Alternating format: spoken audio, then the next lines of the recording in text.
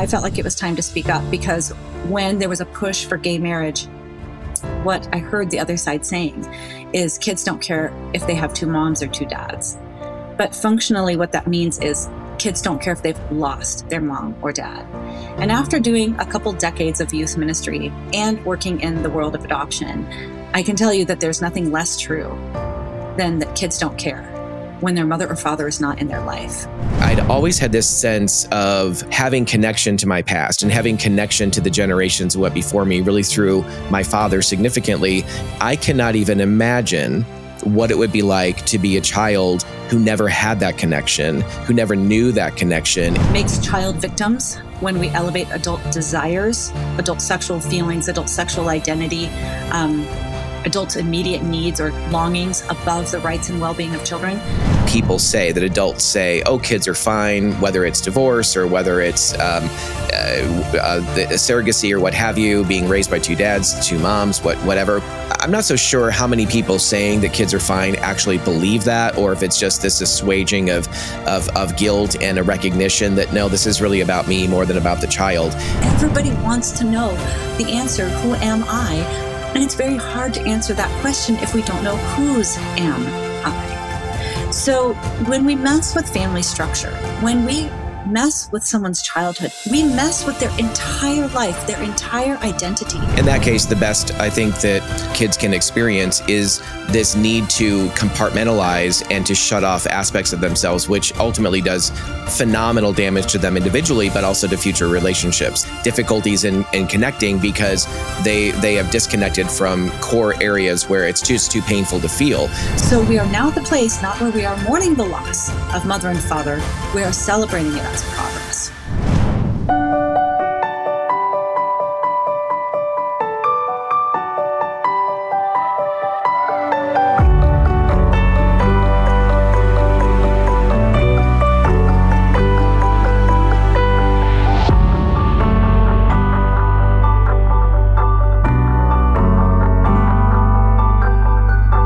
Well, hey, friends, thank you for joining us for another episode of the Love and Truth Network podcast. Whether you're joining us through a connection of Love and Truth Network or through Transforming Congregations, we're really glad that you're here. Whether you're listening to us or watching us, we're happy that you've joined us. And I am really excited to introduce you today to Katy Faust.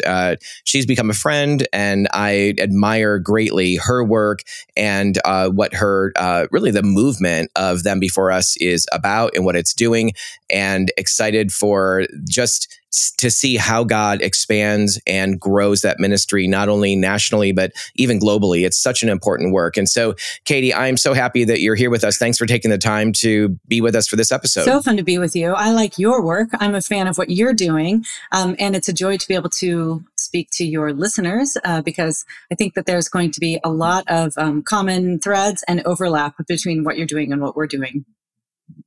Yes, I agree. That's really, really true. So I would love it. Let's just dive right in. I'd love it if you'd share with our audience some of your story of what life was like before faith and what it looks like to walk with Jesus now and how that led you even into this movement of Them Before Us.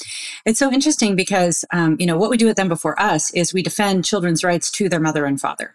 And, we often talk about how, thank God, there's hundreds of organizations defending children's right to life. We're the only ones that are defending children's rights on this side of the womb as it relates to their primary relationships. And people will say, how'd you get into this? And my answer is, I think it was a divine setup. I think that's what's going on because you can look at all the different pieces and aspects of your life and your journey and say, I never would have been able to construct something that doesn't allow any of it to go to waste, So I grew up not in a Christian home. My parents were married until I was 10, and neither of them were religious. My father had an interest in New Age. So if I went to church, I was going to a New Age church with him and did that largely through middle school and early high school. My mom had been deeply wounded by Christians when she was young. And so she rejected it, not really out of intellectual, but because she associated it with cruelty, to be honest. And so it just wasn't a part of my life at all. But my parents divorced when I was 10, and that was a shock to my system because I was clueless that anything was going on.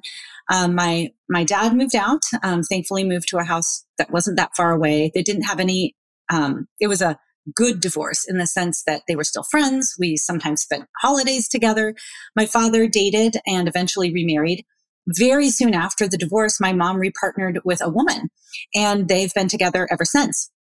And so all throughout my middle school and high school years, and then into my adulthood, I would split time between my dad's house and my mom's house. My dad's house with his girlfriend or current wife, or my mom's house where she was with her partner. And, defying all of the odds in terms of longevity, they are still together now. And it's interesting because I really haven't had any struggles or hostility or challenges between my mom and her partner. A lot of people will ask me, what do your two moms think about what you're doing right now? And my answer is, I don't have two moms. Nobody has two moms. Children have a mother and a father. I don't consider my mother's partner to be my mother, but I do consider her to be my friend. We are friends, and I really loved her ever since she entered into my mom's life. So, they've been a part of my life ever since I was really 10 and 11. They've been a part of my husband's life, my children's life. I mean, we just did a big Christmas, gathering together a couple weeks ago. So it's interesting because I can look at obviously the pain and fallout of a divorce, even a good divorce, and see the instability that it inflicts on children in terms of moving between households, adjusting to new partners, adjusting to the loss of those partners, rejoining new partners, sometimes who may or may not have children with them in tow. But also, this actually very natural love that I have for the LGBT community, and honestly, a total comfort with people that identify as gay and lesbian. Like, I just kind of grew up with it. So it's interesting because I've met a friend, one of my kids' friends' mothers, two mothers, and I looked at them and I just thought, oh, I know you. I know you.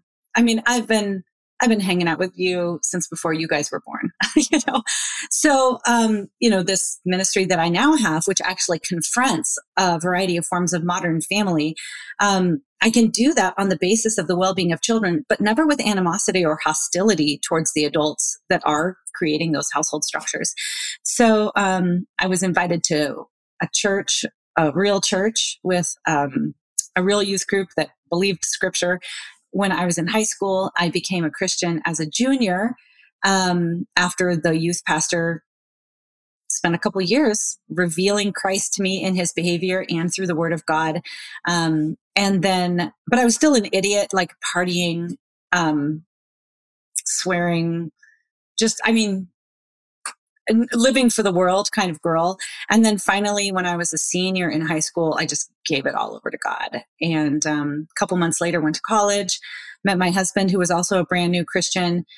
We grew in the Lord together. Thank God there was a little church outside off of our college campus that just discipled us, just showed us what it looked like to be Christians, that explained, honestly, God's design for sex and gender to me. Because, there is a natural protectiveness, and I would say a God-given protectiveness that children have for their parents. And I certainly had that. I felt like I had to be the apologist for my dad and my mom because I loved them. And it's hard to look at what your parents are doing and say, that's wrong, even if you've experienced some of the consequences and fallout of it. So, God absolutely captured my heart when I was in high school, loving him with all my mind, especially as it relates to his commandments about sex and marriage. That took a little bit longer. So it was a growing time, and this little church just totally discipled us. Then we moved to Taiwan for the first year of our marriage, like legit leave and cleave, like leave and cleave. After that, we moved to Colorado so my husband could get his Master of Divinity. He's now a pastor, or has been since then. But while he was in seminary, I worked at a Chinese adoption agency. So I became very, very familiar with adoption standards, adoption best practice. I mean, like, I've walked the floors of orphanages of children who were stuffed 2 and 3 per crib, and, seen children who had fingertips that looked like light bulbs that were blue because they had holes in their heart that hadn't been fixed, and understood why adoption is an institution centered around the well-being of children, but adoptive parents can never fully compensate for the loss of a child's first family. So, then we had our own kids, 3 of them. And then God called us to adopt our youngest child from China. And then God forced me to get into the culture war space when the topic of gay marriage came up. On the spectrum of grace giver and truth teller, I'm a grace giver. I don't like losing my friends. I love being loved. So it took a lot to get me sort of off the couch and onto the keyboard when it came to speaking up about marriage, because obviously some of the people I love the most are same-sex attracted and in relationships with, a same-sex partner. I didn't want to upset that. And I had a lot of other LGBT friends, like all of us do. And I cherish those relationships.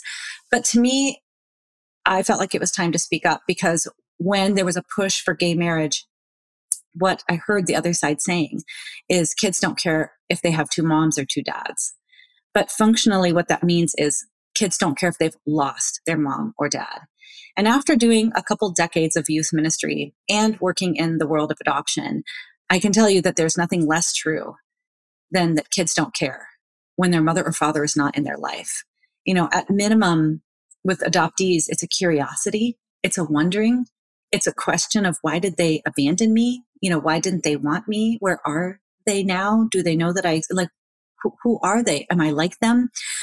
To, the other extreme, which is an absolute destabilization of your entire life, questioning your self-worth, hating yourself because your father decided to leave you, dealing with massive instability and insecurity because your parents chose an easy exit from their marriage. And now you're dealing with split homes and split lives. The idea that kids don't care if they're separated from their mother or father, to me, was a weaponization of children's most primal wounds for the sake of political gain. So I started writing about why marriage is a matter of justice for children. Quickly realized that every marriage and family issue makes child victims when we elevate adult desires, adult sexual feelings, adult sexual identity, adults' immediate needs or longings above the rights and well-being of children.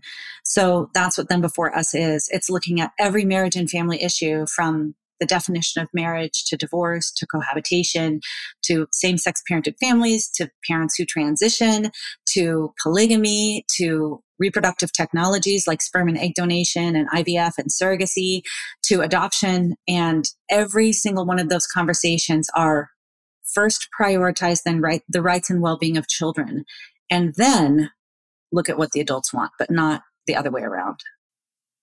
Right. Yeah. And that's an exhaustive list that you just went through. And the one thing I remember from reading your book also is, and some other sources too, is in addition to everything else that you mentioned, the higher rate of the risk of abuse of one form or another when it's not a biological mom or dad. Of course, abuse can happen there too, but the rate of increase is much higher when you're introducing somebody else into a stepfather, stepmother, or boyfriend or girlfriend or what have you. Oh, correct? yeah, exactly. In our book, which is sort of the manual for our children's rights movement, it will make you an expert. If you have any questions about any of these household structures, we will make you the expert. We will make you a supreme defender of the rights of children, because it is stuffed full of not just natural law, but the highest level social science and the stories of kids who have had to live it. And so when you're done with the book, you will not be able to believe or repeat the phrase, love makes a family, right? You will know that if you're concerned about child safety, the formation of a stable identity, child development, and meeting the deepest emotional needs they have, that you will advocate for a child being raised by their biological mother and father in a lifelong marriage whenever possible, because anything else drastically increases the risk of abuse, neglect. It subjects children to identity struggles and identity issues. It starves them of some of their developmental needs. And honestly, it creates a mother hunger and a father hunger that, Garry, as you've talked about, kids will find ways to satisfy. And they won't be through pathways of protectiveness and genuine love. Something else you mentioned, there's a couple of things that come to my mind, actually quite a few. So I'm just trying to hone in on a couple or I'll forget them all.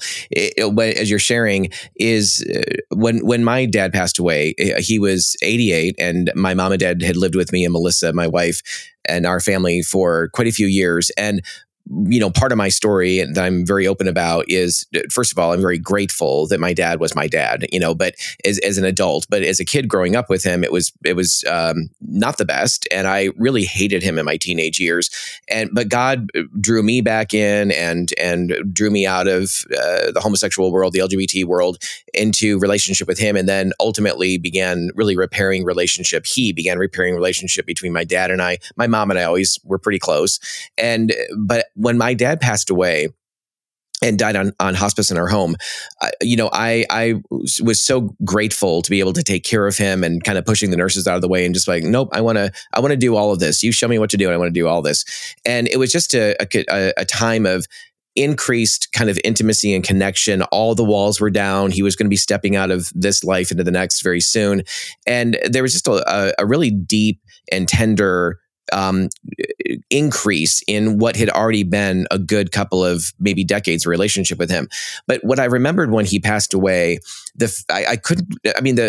my mom was still with us for another 5 years, and I was so grateful for that. But there was something in Dad's passing, even though I was closer to my mom, I couldn't identify what it was for probably a couple of weeks. And then what kind of came to me kind of prayerfully was just this sense of being unmoored. Mm. Like I'd always had this sense of an unconscious sense, didn't even think about it, of having connection to my past and having connection to the generations who went before me, really through my father significantly. And so when he passed away, there was something that I had to kind of experience and deal with, and a pain of losing him for sure. But then also that feeling of, wait a minute, what's just happened? I feel like I'm kind of untethered, or the secure rope that kind of connected me to my history is gone.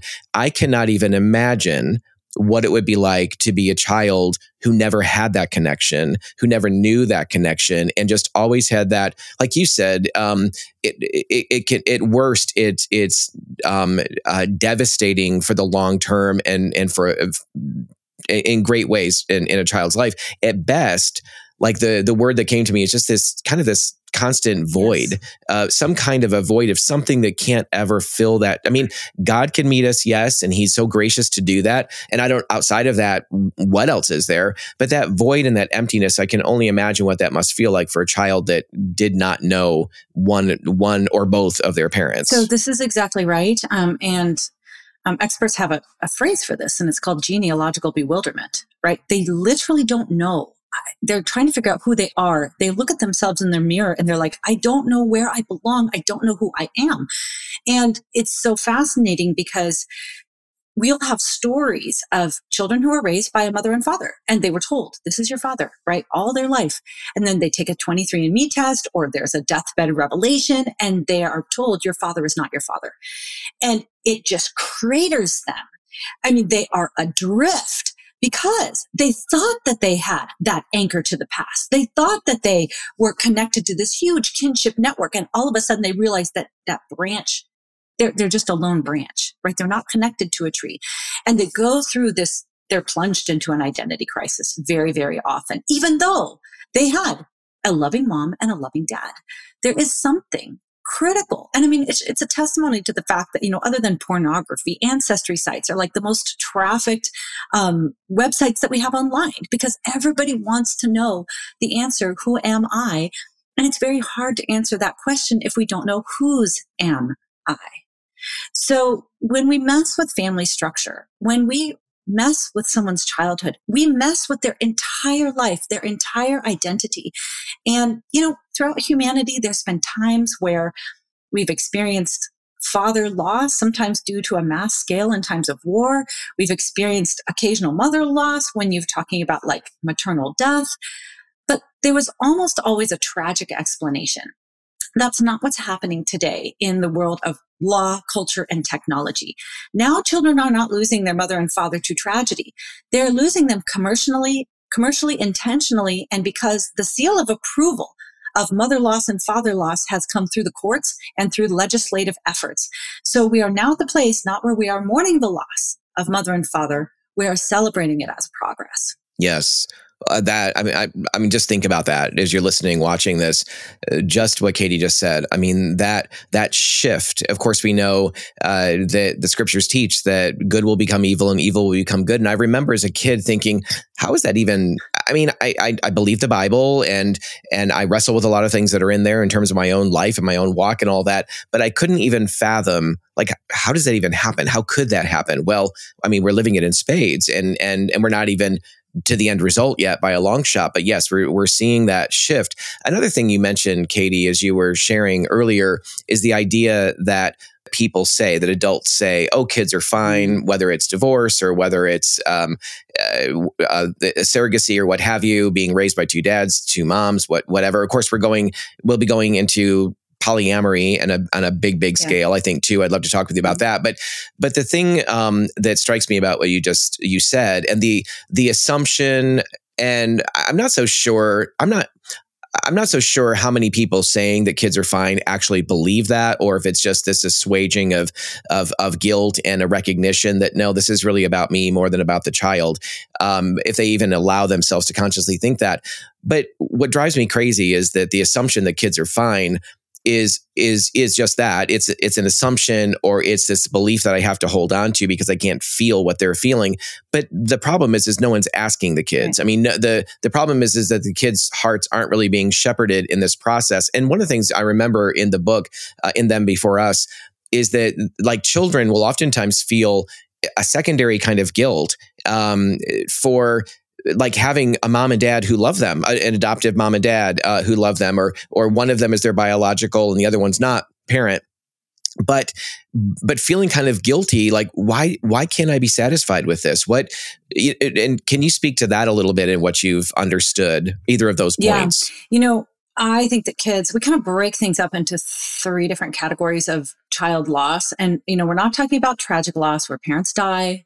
We are talking about children who lose their mother or father because adult desire is elevated above their rights. So that happens in 3 main categories: divorce and abandonment, reproductive technologies, and LGBT-headed homes, right? And in each one of those, right, when a child loses their mother or father because adult desire is elevated above their rights, they're living in a home where they're missing a mother or father, full-time or part-time, and they actually have to become the adult in the relationship, right? What happens when the adult prioritizes their own immediate gratification, their own romantic fulfillment, right? Somebody in the parent-child relationship is going to be understanding, accommodating, and supportive. Now, typically, adults are supposed to be that for children. But when adult desire is elevated above children's rights, the children have to be understanding, supportive, and accommodating of the parents, right? They have to validate their identity. They have to be grateful that they were created as a motherless or fatherless child. They have to be thankful that now their father has found love, or whatever it is. And so it actually places a significant psychological burden on children. And one of the children that we sort of profiled in that was a woman named Millie Fontana, who was raised by 2 loving women, created through sperm donation, reared in a community that was open and affirming. And Heather Barwick, it's the same kind of thing, right? These 2 different women who were raised by 2 moms in a community where everybody thought that love makes a family, and nobody was telling these kids they should have a dad. And yet they craved a dad. They craved a dad. Millie talks about how she would pull down the photo albums after everybody went to bed and just leaf through and try to find any man that looked like her. And Heather talks about how she alternated between hating her father for leaving her and desperately wishing that he would come back because she wanted to know him so much. And then this absolute conflict they had in them because everybody in their life were saying, you shouldn't want a dad. You should be happy the way you are.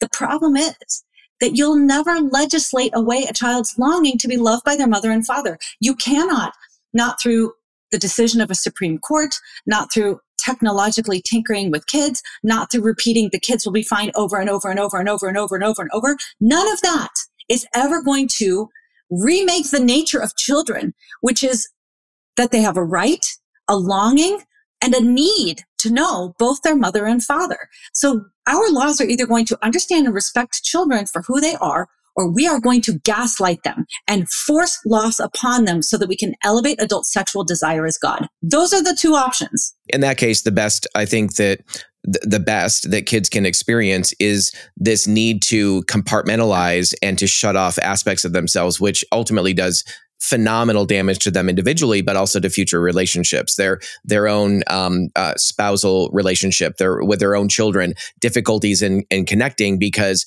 they have disconnected from core areas where it's just too painful to feel. So the damage is not just short term, for sure. Oh, it's intergenerational. It's long term in their life. Yes, exactly.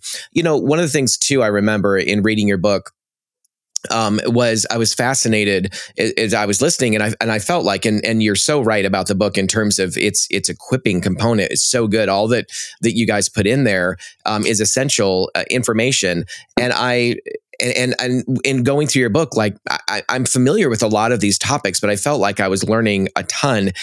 But one of the things I remember feeling or thinking, I don't remember what chapter you get to this, but leading up to the chapter where you talk about adoption, I'm like, what about adoption? And I knew that you'd get there, but I was wondering, and and you did a great job. You guys did a great job of unpacking that and explaining the difference between adoption and these other forms of really commodification of children on some level or another, or putting adult needs above children's needs. But can you kind of explain, you touched on it saying adoption there's still a gap there. It's not perfect because what a child desires and was made for was their biological mom and dad. But can you make a distinction between all of these others? I'm putting my needs above a child's needs versus what adoption is meant to do.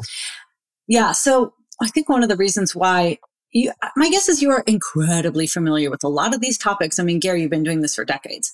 And so it's not like what we're saying at them before us is new in the sense of recognizing that biology matters in the parent-child relationship, recognizing that male and female offer distinct and complementary benefits to children. I mean, we've long recognized that children get their biological identity from both biological parents. And that's why adoption best practice in this country has shifted from overwhelmingly closed adoptions to 95% of adoptions being open adoption. So it's like, we're actually talking about things that have long been accepted. But the reason why, my guess is why we have more influence than we deserve in this space is because we are taking things that are absolutely true, things that a lot of people have said and believed for the longest time, but we are framing it in a very easy to understand package. And that is, adults need to do hard things for children. Children should not do hard things for adults. And you can actually take that template. Children have a right to their mother and father. The onus is on all adults, single, married, gay, straight, fertile, and infertile, to prioritize the rights of children, because the only alternative is to force children to sacrifice for you, and that's an injustice. So we go through all these different manifestations of family, and the ideal being the form of family where a child does not have to lose a relationship with their mother or father to be in it. That is the lifelong heterosexual union of their parents. And we go issue by issue, family breakdown to family breakdown, and we look at how adult desire is being elevated above child rights and well-being in each of those. They are forcing, in situations of sperm and egg donation, they are forcing the child to do the hard thing of losing a relationship with a biological parent so you can meet your longing for some kind of connection with a biological child. The same-sex attracted adult is orienting their family around their attractions, and that will always necessitate children losing their mother or father. The parents in the struggling marriage are opting for a no-fault divorce, even though it's proven to have diminished impact on children's physical, mental, emotional, academic, and their own relational health, right? So then you get to adoption. What is adoption as it's properly understood? So in all these other family forms, what you see is adult desire being elevated above the child's rights. The people that are raising the child, their decisions have forced the child to lose a relationship with their mother, father, or both, partially or fully. Okay. What is going on in adoption? In adoption, the adults are seeking to mend the child's wound. They are not the ones that inflicted the child's wound. The child had a wound, either because they tragically lost their parent to some accident, or their biological parents were unable or unwilling to raise the child. And so the child at, at the beginning of adoption experiences loss. And honestly, woe to those of us on the right, and woe to people, especially in the pro-life movement, who, in defense of a pro-life narrative, have minimized the cost to children and to birth mothers when they go through this process of relinquishment, because it is no small sacrifice for either mother or baby to be separated from their mother and or father, but especially their mother the day that they are born. It is what adoptees have long referred to as a primal wound. So there is a loss associated with children of adoption. They experience from infancy often the primal wound, the disrupted bond between mother and child. They're at risk for the identity struggles that a lot of adoptees have long reported. And they deserve to have that wound mended. And from a just society's perspective, adoption is the ultimate tool we can use to seek to mend that wound. And I say seek to mend that wound because, as you and I have been discussing, there are some wounds that just simply are never going to be healed on this side of heaven. There just aren't, right? I have not yet met any Christian that has all of their longings fulfilled. Almost every Christian, I can say, what's the unfulfilled longing that you have that you're just desperately waiting for God to heal? Everybody's got something. Everybody has something, whether it is, I would love for him to remove my same-sex attraction. I would love for him to lift this infertility. I desperately want to be married. I don't want to be single, but I have not met the right person. Maybe it is a health condition. God, desperately, please take this thorn out of my side. And I don't know. God doesn't say yes. I feel like there's one thing that each of us carry where he says, in heaven then. And I have found that for adoptees, you can seek to mend the wound. And some really are mended. Sometimes the adoptive parents really can so fully fill that gap that the child is healed. But I think that it's safer to say, and this is what I say about my own child, I can't fully compensate for everything that he has lost. But I will say that it is we who are conforming to his needs. It is not he who is conforming to our desires. And that does make all the difference when you're talking about all these sort of forms of modern family. Who is doing the sacrificing? In most forms of modern family, it's the kid. But in adoption, it is the adults who are seeking to conform their lives to a child who has experienced those primal losses. Yeah. So I would think in what you're sharing, and I so appreciate the way you're unpacking it, but what I'm kind of seeing as you're talking about adoption, that even within adoption, there probably are adults, and as I say this is simply to just kind of draw attention to this reality and to be a gut check, a heart check for any of us who are considering adoption is, what is our motivation for adoption? I think even in adoption, people who are considering adoption could be primarily concerned about their own desires and seeking to adopt to fill those desires. And of course, there is a desire there, and it's not that that's wrong, but to be aware that no, really biblically and from a natural law perspective, even, I need to be more concerned. I need to be stirring up more concern for the need of the child that I'm going to adopt, because as adoptive parents who want a child to simply love us and not even to be concerned about where they came from or what they lost or whatever, we can ourselves put that child, I think, at a lot of struggle and risk, because we're putting, again, our desires on them, even as adoptive parents. And then there's other parents, I think, that in the way that you're functioning with your adopted child, of recognizing, I can never fill in all these gaps. You're going to have pain and loss. I'm there for you in it, but I'm not expecting, I'm not putting pressure on you to meet my longings for you to find all of your needs met in me as a mom or a dad. Can you kind of speak to those two different perspectives a little bit? Yeah, absolutely. And you're exactly right. Sometimes people will say to us, or will confront legislation that says LGBT couples have a right to adopt. They'll say, do you think that they have a right to adopt? And I'll say, nope, they do not have a right to adopt. That's because no adult has a right to adopt. Adoption is not for adults. Children who have lost their mother or father have a right to be adopted. Adults are not the client. Adults are not the client in adoption. Children are the client. And so it's very important for us to think about adoption properly. Adoption doesn't exist for you. It does not exist for you, single guy or same-sex couple, to, find a way to have kids when you don't have the equipment necessary to make them on your own. Adoption does not exist for you, infertile heterosexual Christian couple. Even though you have not found a way to have children naturally. Adoption does not exist for adults.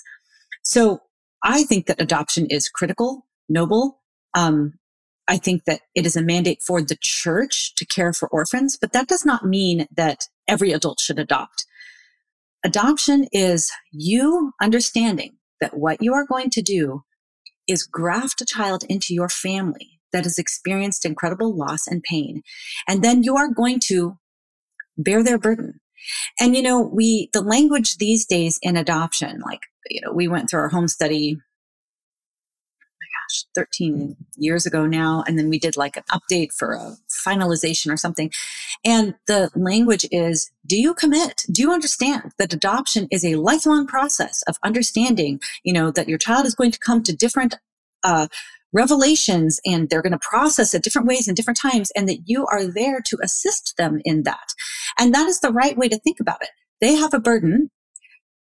They're going to understand that at different ways and different times throughout their life, and you are there to bear their burden. They are not there to fill your burden and to meet your need. So adoption is altogether good, but it's not for everybody.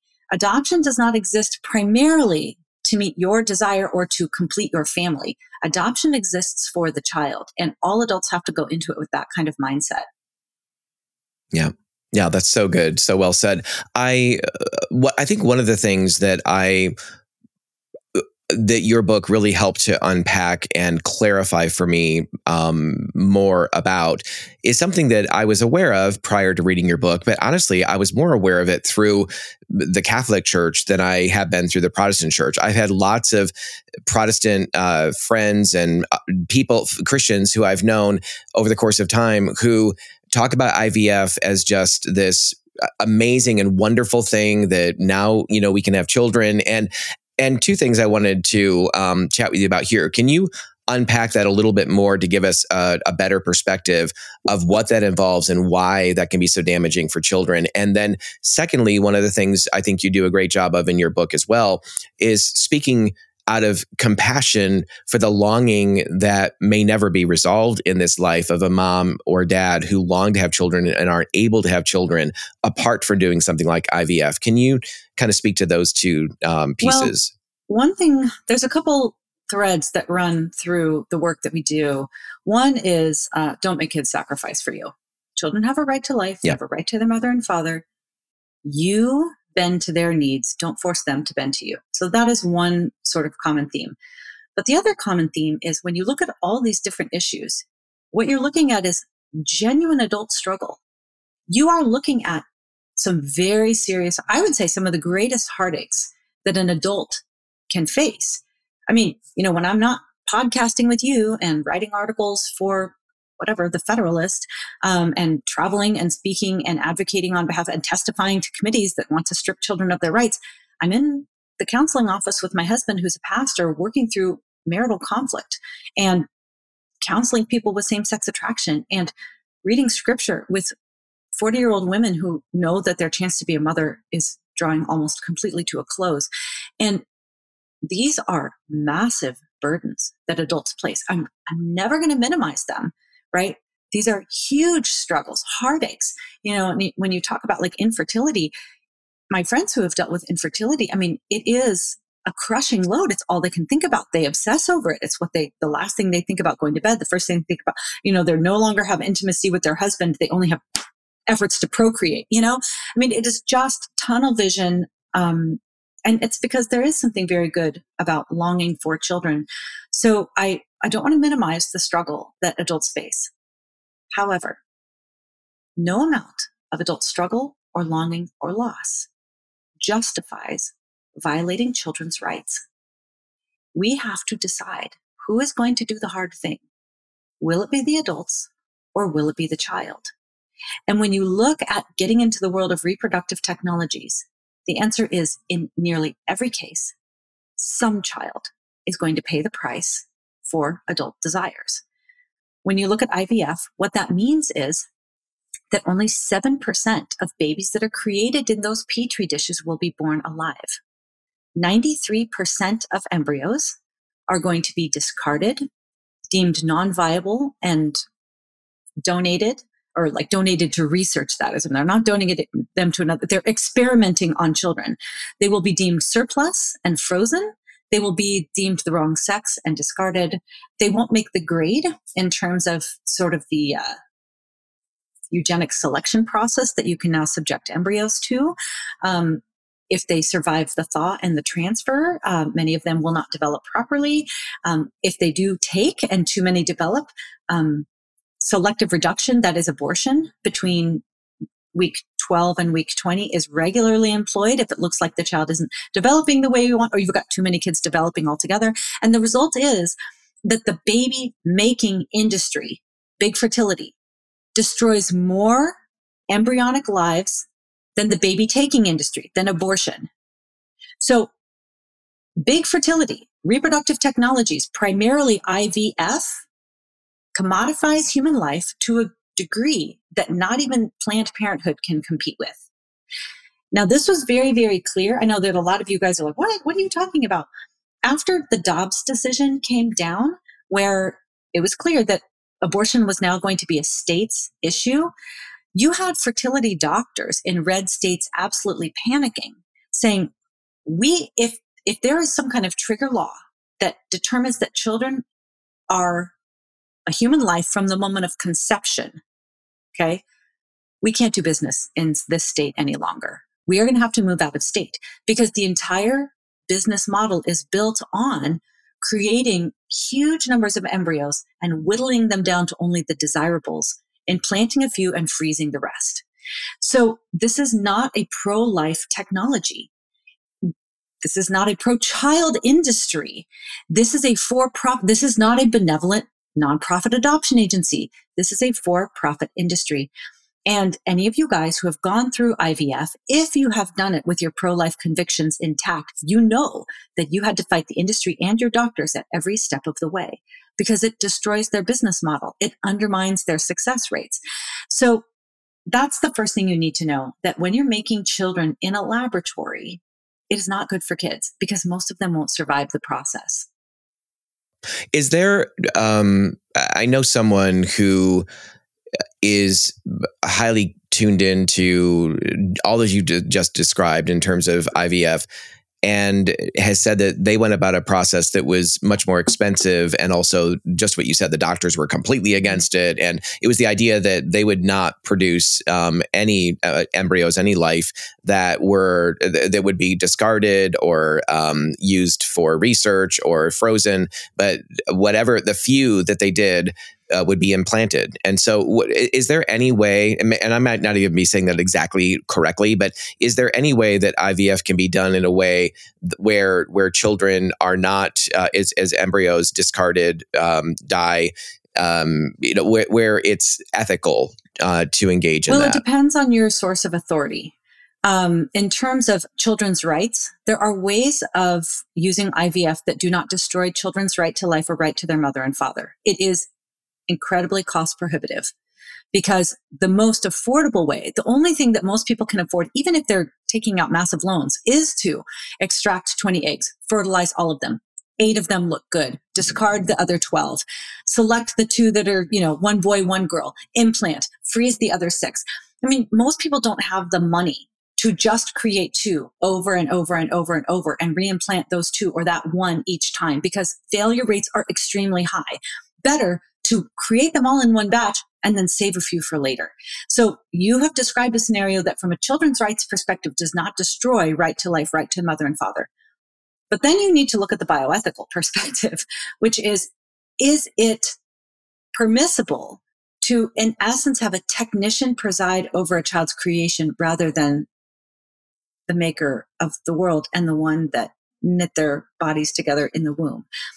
Is that, we are moving from reproduction we're from creation to production, right? We're moving from, we are allowing this child to be created to, we are producing them.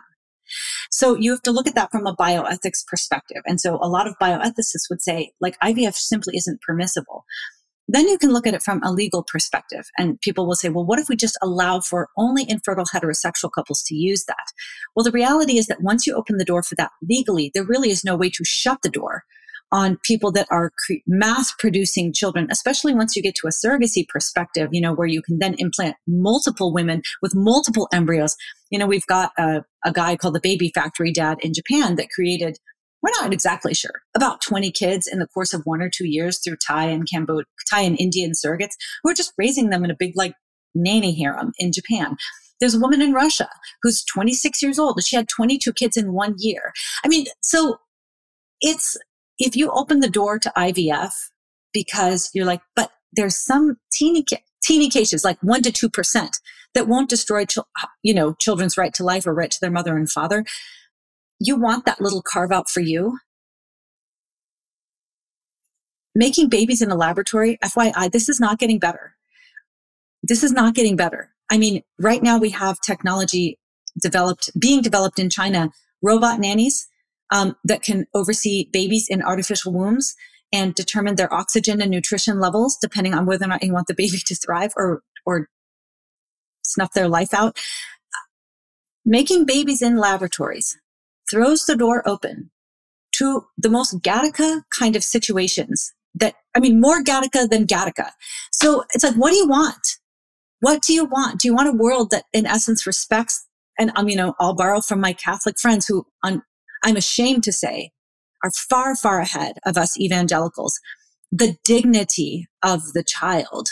Or are we going to allow ourselves to say, yeah, but an adult wants something?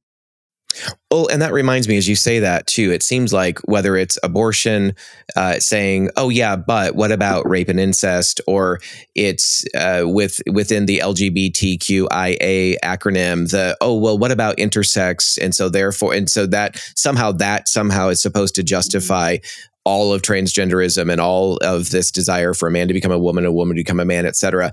And there's always, so it seems like there's always that 1% or less than 1% that kind of is the what if, and it winds up being sort of in many ways kind of the red herring that winds up justifying in some not justifying, but it doesn't justify. But there's a term for it. It's called edge cases. Right? You have these edge cases, right? The rape and incest when it comes to abortion, right? But don't you want wouldn't two men be better than an abusive biological, mom and dad, right? That's what they do for all of these different situations. They pull out the edge cases, right? The teeny little exception to the rule. And then they use that exception to overturn the rule. And so that exists really in every marriage and family debate too. And so we have to watch out for those edge cases and deal with them fairly. But establish the rule. Children have a right to life. Children have a right to their mother and father. A child's own biological mother and father raising them is going to produce the most outcomes in, nearly every case. Biology affords a level of protection that intending to parent simply will not. Yes, some adoptees are going to be okay and never wonder about their biological parents, but the vast majority of adoptees do at some point go scour the internet to try to find out who's my mom and dad. So we need to respond to the edge cases because a lot of times people won't even allow themselves to consider the rule unless you do. But the edge cases are not the rule. And it is adult-centric narrative that pushes those to the forefront because we so want the kids to be okay. And it's back to your, saying, well, the kids will be all right. We've been saying that since No Fault Divorce. Well, the kids will be all right. The kids are resilient. And, it's so funny because I know a lot of people that would say, no, kids deserve a mom and dad. We're going to stay married until it's something they want, until they're the one getting drawn into the affair with the secretary, until they're the one that really is dealing with infertility. And then suddenly, kids are resilient. Kids will be fine, right? I mean, it really is the kind of catch-all to justify whatever adult decision is about to lay the child's rights and well-being on the altar of their own desires. Well, and I mentioned earlier, this reminds me as well of just what I mentioned a little bit about polyamory and connecting to what we're talking about. I had read some time ago, and I would love your thoughts on this, that I don't know if it was 4 or 5, 6 years ago, maybe even longer ago, that there was that scientists, doctors had spliced. There was essentially, I think it was a baby that had been born that was biologically from two men and a woman, or somehow that, or the other way around. I can't remember now. But even this splicing and scientifically making it possible for there to be biological connection to more than just one man and one woman. Have you seen or read much about that? So the process that you're talking about is called mitochondrial transfer, where if there is a woman who carries a mitochondrial disease, you can cut out the nucleus and put the woman's the cell of her egg into a healthy mitochondria of a donor. And so the mitochondria does not contribute. It contributes hardly any genetics, but there is a trace of genetic connection to it. And so this is being pitched in some ways as a reparative therapy, in the sense that the child supposedly won't have mitochondrial. We have an entire thing, mitochondrial transfer, MRT. It's on our website. We go into whole detail about it, but it's so fascinating because in one breath, right, the LGBT community will say, well, biology doesn't matter. Love makes a family, right? So that we can discard the child's mother or father. And then on the other side, they say, oh, yay, mitochondrial transfer. That means that we can both be biologically related. And it's fascinating because biology doesn't matter if it gets in the way of what adults want. But biology really matters if it's exactly what adults want. And so the mitochondrial conversation really highlights that. Now, the mitochondrial transfer is scary, and there's a lot of ethical pitfalls for a variety of reasons that we go into on that article, but that's not the main technological threat to kids. They are developing processes right now, because here's the thing, like egg, very hard to get. I mean, women release 1 per month. They're precious and rare. Sperm, easy to get to, right? Every 72 hours, you've got a huge couple 100,000 that you have access to, or whatever. It's very hard to get human egg. And that's really challenging for men that want to create motherless babies, right? You have to go to a catalog. You have to pay a couple $1,000s. On top of that, then you have to find a woman who's going to rent her womb to you for another 9.5 months. I mean, it's very cumbersome. So what they really want to do is they want to cut women out of the reproductive process altogether. And that is where the artificial womb development is coming into play. I have an article that'll be coming out on that in hopefully another month or two. But the other thing they want to do is, wouldn't it be wonderful if we didn't have to have a woman contribute her egg? And so what they're doing in that sense is they're working to create a human egg cell out of some other cell of the body, like a scraping of skin, or a blood cell or something. They take some kind of other cell in the body and then create a human egg out of it. And so what this means is you could take skin from somebody that has been dead for 10, 20, 100 years. Yeah. Wouldn't it almost be more like cloning in a sense? Who knows? Or some kind of combination of it? We're heading into an era where we don't actually have words for the kind of experimentation on children that we are pursuing. And of course, it's all in the name of science and helping, it's honestly being phrased in the realm of, this is equality. This is reproductive equality, right? It's unequal. It's unjust that this single man or these 2 men or these 3 women cannot have a child on their own. And so what do you have? We've got a future, maybe 10 or 15 years, maybe 20 years from now, where a man can be both biological mother and biological father, an egg from his skin cell and his own sperm, gestated in a container that wasn't a real woman to begin with. It is very, very important that all adults, but especially Christians, get very clear on reproductive technologies right now, because we are about to move into an era of such devastating and shocking forms of child exploitation and commodification. And it's happening under the guise of, but we have an infertile friend. And that's not even what's happening. Today, that's what we think of when we think of reproductive technologies. But what it really is a mass industry of foreign-born, Chinese citizens make up about 40% of the California surrogate market. A huge percentage of those are older single men. the kids just disappear back into China. No, they're not known to social workers. I'm about to come out with an article this week on, 5 child predators that created children through surrogacy for the sole purpose of exploiting them. I mean, it is, I probably can't swear on this podcast, but it's a crap show. I mean, we are subjecting children to the most egregious abuses to not just their dignity, but their bodies. So it's very important that all of us who especially proclaim to love Christ, us Christians who are charged primarily with child protection, that we get this right. There's really no margin for error on any of these marriage or family issues. Yeah. Well, Katy, thank you so much. This has been incredibly informative. I've always loved listening to you share, do workshops, and reading your materials. So would you share with our listeners and viewers just how they can find your materials and what's the best way of, whether it's a website or whatever, best way of following you? thenbeforeus.com. Go to the bottom and subscribe. We just send one newsletter a week, and we'll keep you up to date on all the different projects we have going on this year, which are lit, as the youth would say. Yes. Like there's so much going on in terms of taking this child-centric message into culture, law, technology, and this year we're taking on big business too. We've got a podcast where you can audio, just kind of become an audio expert on a lot of what we're talking about. You can find that at all the places where you find your podcasts. Then Before Us, Why We Need a Global Children's Rights Movement is your handbook for becoming an expert. It's great as a reference. Like we have collated the highest scholarship in terms of social science, but it's also the place where you're going to be able to read the stories of, a couple dozen kids who were raised with 2 moms or 2 dads and experienced father hunger to really understand how being treated like a designer product impacted children created through reproductive technologies, and maybe making sense out of your own parents' divorce in terms of talking about the impact that it has on a child long term.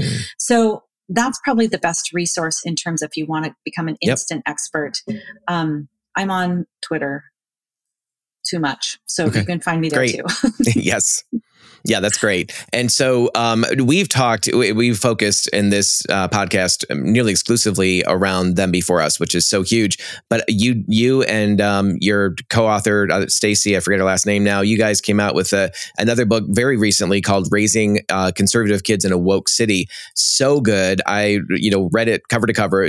Excellent book as well. I'd love to talk to you about that. And I believe you're also coming out in a couple of months with a resource for the church specifically on some of those topics. Is that correct? Yeah. So, I'm very passionate about 2 things. One, when it comes to marriage and family issues, I'm very passionate about don't touch the kids. Leave the kids alone. Yes. But I'm also very passionate about looking at the absolute damaging and dangerous ideology in culture. I'm very passionate about don't touch my kids, leave my kids alone. So the first book is about the first issue, but our second book that I co-authored both books with Stacey Manning.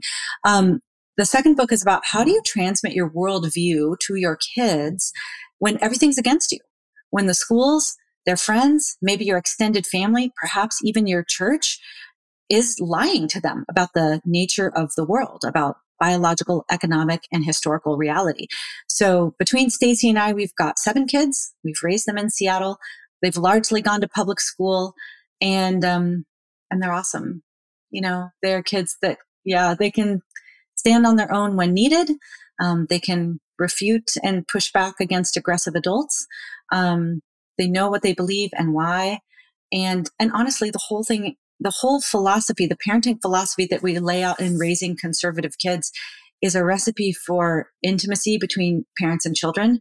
Like we are close to our kids, and there's no other way to pass on your worldview today without that kind of emotional intimacy. So it really is just timeless parenting principles kind of applied to our insane cultural moment. Yes. Well, when your schedule opens, it's not going to open up. When you can squeeze us in another time in a couple of months or a few months down the road, we'd love to have you back to talk more about that book and other resources. So, yes, and we'll talk about the church curriculum. Tuned in here. We do have the church curriculum, like a 7-part video series where we do a lot of what Garry and I just did, going issue by issue, talking about how it implicates children's rights. But that's the one resource that we have that's going to connect the dots between the universal authority of natural law and the special revelation of God's word, right? We are going to put those two together in that video curriculum. So we can talk about that exclusively when it comes out if you want. Yeah, no, that's great. And when it does, I would love to, as I travel and speak at churches and all of that, I'd love to have that as a resource I'm letting people know about as well. So friends, thanks for tuning in here and listening, watching, whatever you've been doing here with our podcast. We're so grateful that you have tuned in. I know that this has been kind of a fire hose experience and really good information. I hope that you are encouraged by it. I hope you're stirred up to do more research, to get a hold of Them Before Us, the book, get on the website. But thank you again for being here. I hope you tune in to another episode of the Love and Truth Network podcast. Katy, thank you so much for joining us. It's been a real joy. It's a joy to be with you. And let me just say, I've been following Garry and his work for a long, long time. And if you're not financially supporting them, you should be, because there's just not a lot of voices that get these issues exactly right and do it in a pastoral way. So, I'm around the block all the time. I do all kinds of conferences, speaking, reading. I am in this, and what Garry is doing and what he is about is really not happening in any other space. So he won't say it. I'm going to say it. You need to subscribe to his podcast. You need to share this with a friend, and you need to consider financially supporting him. Awesome. Well, thank you so much, Katy. Bless you. Good to be with you. Thank you so much for joining us for this Love and Truth Network podcast. To listen to or watch future episodes, please check us out at loveandtruthnetwork.com/podcast. Also, you can subscribe to Apple Podcast, Spotify, and Google Podcasts, and we look forward to seeing you in a future episode.